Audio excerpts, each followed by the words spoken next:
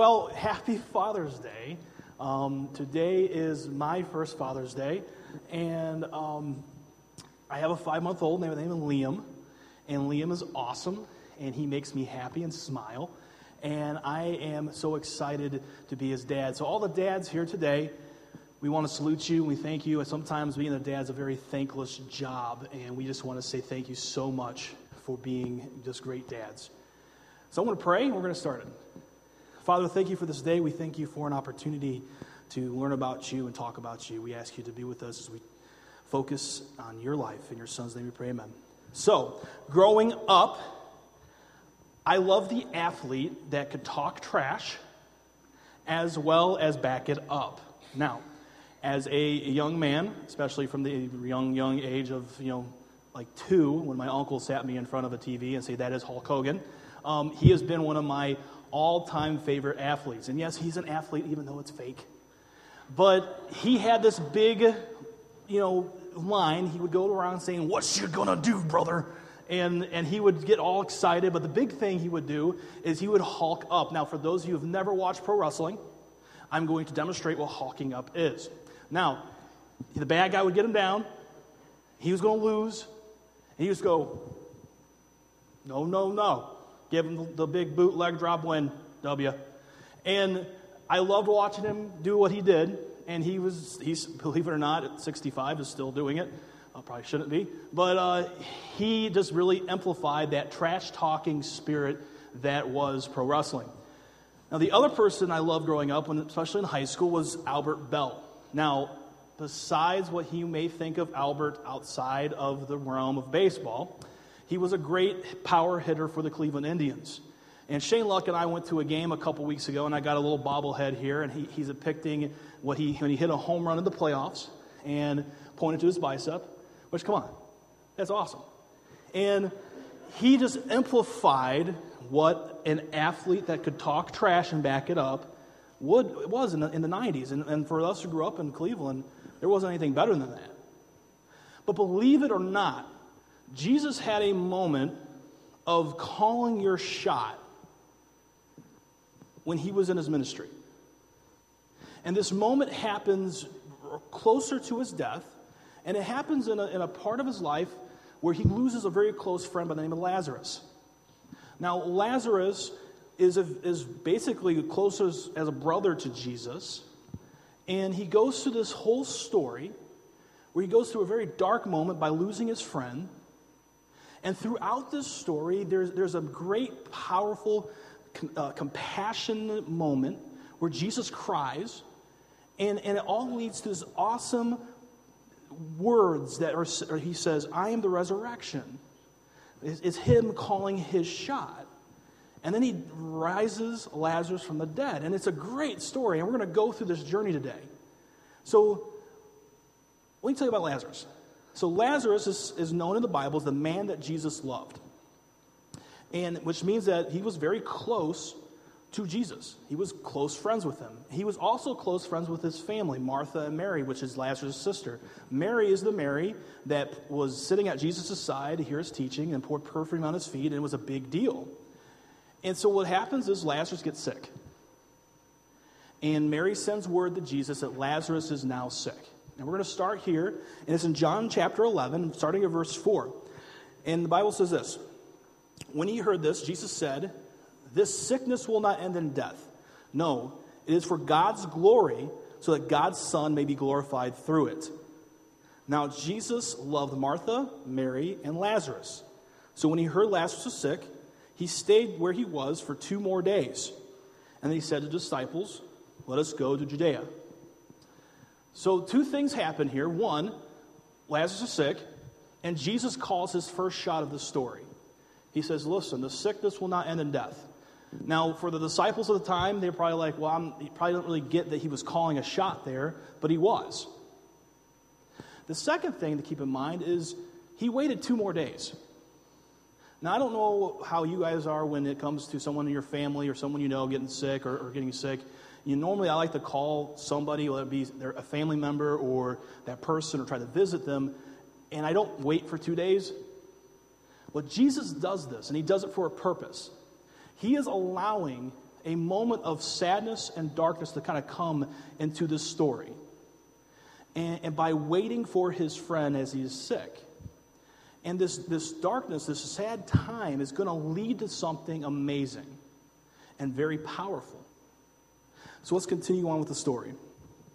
The disciples tell him, "But Rabbi, a short while ago, the Jews tried to stone you, and yet you're going to go back?" Jesus answered, "Are there not 12 hours of daylight? Anyone who walks in the daytime will not stumble, for they will see by the world's light. It is when a person walks at night when they stumble, for there is no light." So, what Jesus tells the disciples who are in a fearful moment is, listen, you're going to go through some dark times sometimes. You're going to go through dark moments, and throughout our world is created for 12 hours of light and 12 hours of darkness. But he was using it as basically a metaphor to saying, listen, when you go through your dark times, when you go through struggles, when you go through heartache, when you go through pain, frustration, you may stumble. But by God's light, you will not. And so Jesus, being who he is, uses this moment to try to teach his disciples a big, important lesson, that we are going to go through some darkness. And God's okay with that.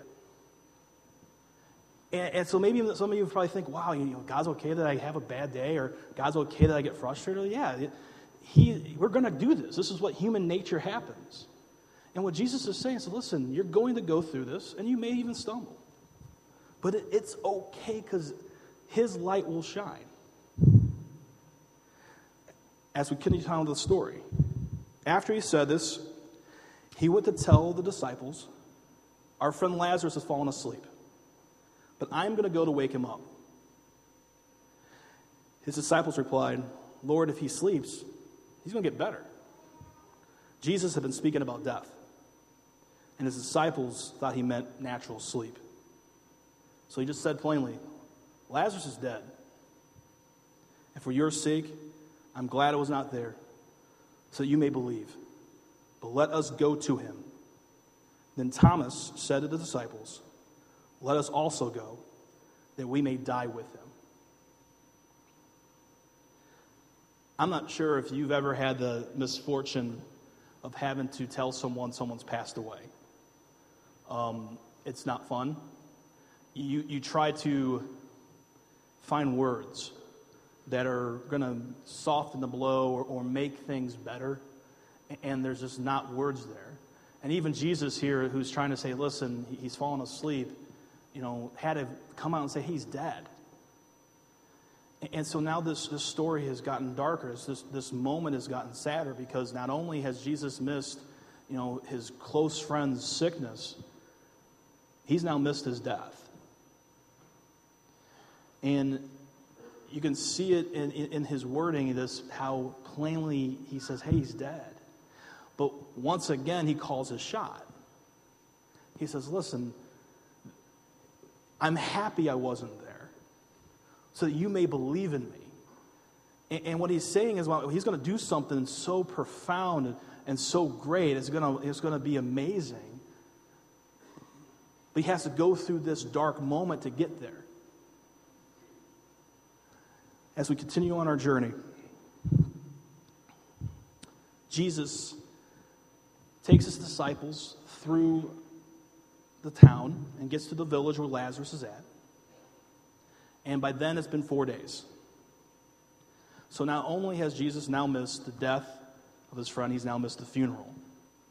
Now, I know when I go to funerals with people I know and love, I take that time to mourn them and say goodbye one last time. And now Jesus has missed everything. Jesus has missed the death. He's missed the funeral. He is now going to a situation where people have been mourning and are sad. And he meets Martha outside the village, and this is the conversation they have. Martha says, Lord, if you had been here, my brother would not have died. But I know that even now God hears you and will answer anything you ask. Have you ever been piled on before? Have you ever felt that moment like, I can't get much lower, than someone decides to add to it?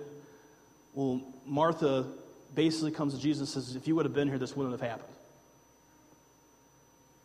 And I can feel Jesus' heartbreak in this moment because I can't imagine how bad he felt.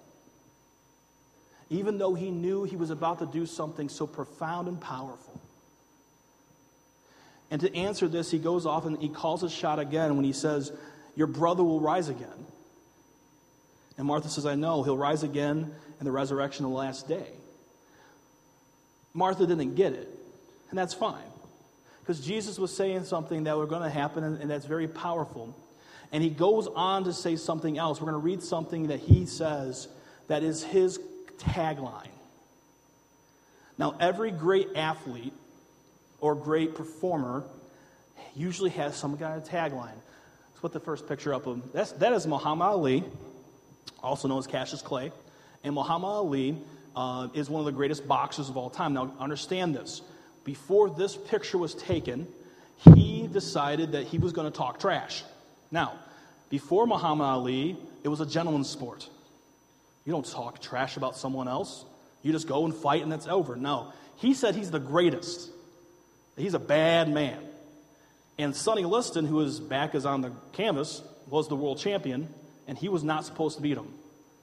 And this is one of the most iconic pictures in boxing history because he talked the trash before he did something great. The next picture is Babe Ruth. Now, there's some controversy if this actually happens. I believe it did. He is pointing to the bleachers, and then he hits a home run to where he was pointing. He literally calls his shot before he does something amazing. And then my favorite and yours, Ric Flair. Now Ric Flair, once again, pro wrestler, is the biggest trash talker in probably all of entertainment. He's styling and profiling. He was the 16-time world champion, which has never been done in pro wrestling history. And his big tagline is to be the man. Woo! You gotta beat the man. And that's what he would say, and he would go off and he would do great things in a wrestling mat. He do the figure four, they tap out, he wins a championship. But all these men have this in common. They say a profound statement or do a profound act before they do the incredible act to follow. And what Jesus is about to say here is his tagline. And it's this: I am the resurrection and the life. The one who believes in me will live even though they die. And whoever lives by believing in me will never die. I am the resurrection and life. He comes out and says, listen, if you believe in me, your spirit will never die. But there's more to it than that. What he's promising is listen, if you believe in me, I'm going to be beside you when you go through things. When we believe in Jesus, there's not a promise that we're never going to have a bad day or we're never going to have sadness in our life. But the great thing about our God and the great thing about Jesus' claim here is that he will be beside you as you go through this journey. And he'll be able to love you and comfort you and guide you. And that's the great thing about God. We're going to lead on to what's going to happen next. So Jesus just said that he's the resurrection. And here's what happens after this. After she had said this, she went back and called her sister Mary. The teacher is here and is asking for you. When Mary heard this, she got up quickly and went. Now Jesus had not entered the village, but he was still the place where Martha had met him. When the Jews who had been with Mary, comforting her, noticed how quickly she got up and went out, they followed her, thinking that she was going to go to the tomb to mourn. When Mary reached the place where Jesus was, she saw him, fell to his feet, and said, if you had been here, my brother would not have died. So once again, Jesus is being blamed for not being there. Then Jesus saw her weeping, and the Jews who came with her were weeping as well. And he was deeply moved in spirit and troubled. Where have you laid him, he asked. They said, come, Lord, and see. Jesus wept. in the moment, in the heart of this part of the story, is God's compassion. We see God's compassion in a way that I don't think we've ever seen before if you read through the New Testament, because Jesus wept. And it's 2 words, but it's more than 2 words, because it means that our God, when we cry, is crying with us. When we're hurting, He is hurting for us. When we are at our end of our rope, He mourns beside us. This shows God's compassion in such a great way, because Jesus cries. And He cries for His loss. He cries for His heartache. He cries for His friends who lost their brother. He cries because He Himself has lost a friend. And it shows us that God is right beside us when we are crying, wiping away our tears, putting His arm around us. And it's such a profound statement. And to me, it amazes me, because I know that when I cry, and I do, that He's with me. And I know those moments because I can really feel Him beside me when I'm going through those times. But then after this profound moment of great compassion and love, Jesus is challenged. The Jews that were with Him said, "See how He loved him." But some of them said, "Could not He who opened the blind man's eye have kept this man from dying?" Now, I know how I am when someone challenges me. I want to man up, get big and tough and say, "Bring it." Jesus is about to do that. Jesus is about to do the whole put up or shut up moment, because He's been calling His shot throughout this whole story, and it's time for Him to unveil what He's about to do. Jesus, once more deeply moved, came to the tomb, which is a cave with a stone wrapped around it. Take away the stone. Martha said, "But Lord, it's been 4 days. There's a bad odor." And Jesus tells Martha, "Did I not tell you, if you believe, you will see the glory of God?" So He took away the stone. Then Jesus looked up to heaven and said, "Father, I thank You, for You have heard me. I know that You always hear me. But I say this for the benefit of the people standing here today, that you may believe You sent me." And He said with a loud voice, "Lazarus, come out." And the dead man came out, hands and feet wrapped in linen, cloth over his face.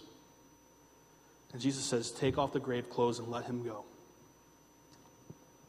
In 3 words, Jesus hits the home run. He knocks out Sonny Liston. He wins the world title. He talks all these moments, and he talks about all the calling your shots, and leads to this very moment of great power and compassion and love. This story starts with darkness and sadness and leaves with light and awesomeness. But here's the bigger part of the story. This sets a chain reaction that leads to His own death and resurrection. Because until this moment, Jesus was just a great teacher. He did some miracles. He was very wise. He just raised a man from the dead. He is now a threat to everything the Pharisees and the religious leaders at the time had. And He's like, "We need to kill this guy." And that is what they start to do. They start planning His death. And this great moment of power and triumph and greatness starts the chain reaction that leads to His death, resurrection, and ultimately our own forgiveness. This is an amazing story. But I don't know about some of you. I don't know if you are in your dark moment right now. I don't know if maybe some of you are going through some really dark times. Maybe you have a family that's falling apart, and you're like, "I don't know how to put this back together," or maybe you can't. Maybe you've been unemployed for a while, and you're trying to think, "Where am I going to get my next paycheck? How am I going to be able to make all these bills and make things meet?" Maybe you've lost somebody. Maybe someone's real sick and is on the verge of death. And you are in the darkest place you can be. and you're asking, God, where is my resurrection in life? You're like, when is this darkness going to end? And you're heartbroken, and you're struggling, and you're like, I don't get this. But here's the thing about this story. When Jesus says, I am the resurrection and the life, he makes us a promise. And the promise is that when we do go through these times, like I said, this shows that God's okay that we go through these dark times. But when we believe in Jesus, he is going to be with us through them. He's going to mend our hearts when it's broken. He's going to guide you through the times when you're trying to figure out how to make ends meet. And he's going to provide in ways that you may even not even see coming. He's going to give you hope for one more day. And ultimately, when our bodies fail us, and it's time for us to go, there is a place that Jesus has prepared for us. It's called heaven. And it is a place where there's no pain, no suffering, none of the stuff that we have to deal with in this world. In 1998, I heard my name being called out from the tomb. David, come out. And I remember it very clearly. And from that day on, I have followed Jesus.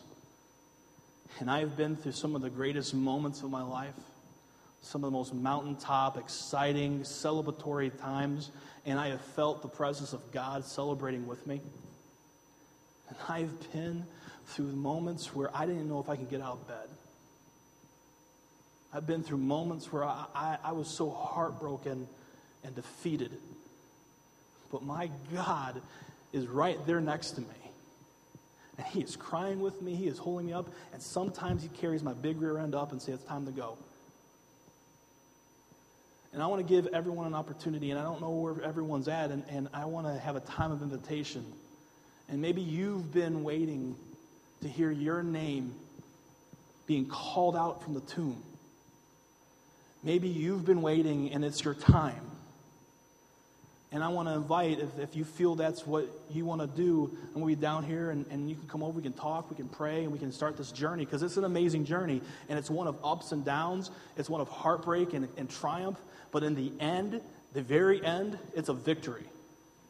Because he has won that for us.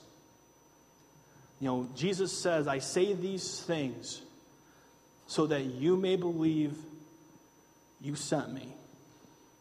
And I say these things that you believe that God has sent his Son to die for you. And that heaven is yours to gain. So I'm going to pray. And if someone like to meet me at the stairs, awesome. Father, we thank you for this day. Lord, I thank you for your Son. I thank you that he has been with me wherever I've gone. And he's wiped away my tears. And he's held me up. And I thank you for his forgiveness. God, I ask you to bless all these people in here. Give them strength and wisdom throughout their lives and let them believe in you so that you can be their resurrection of life. It's your son's name we pray, amen. Let's go ahead and stand.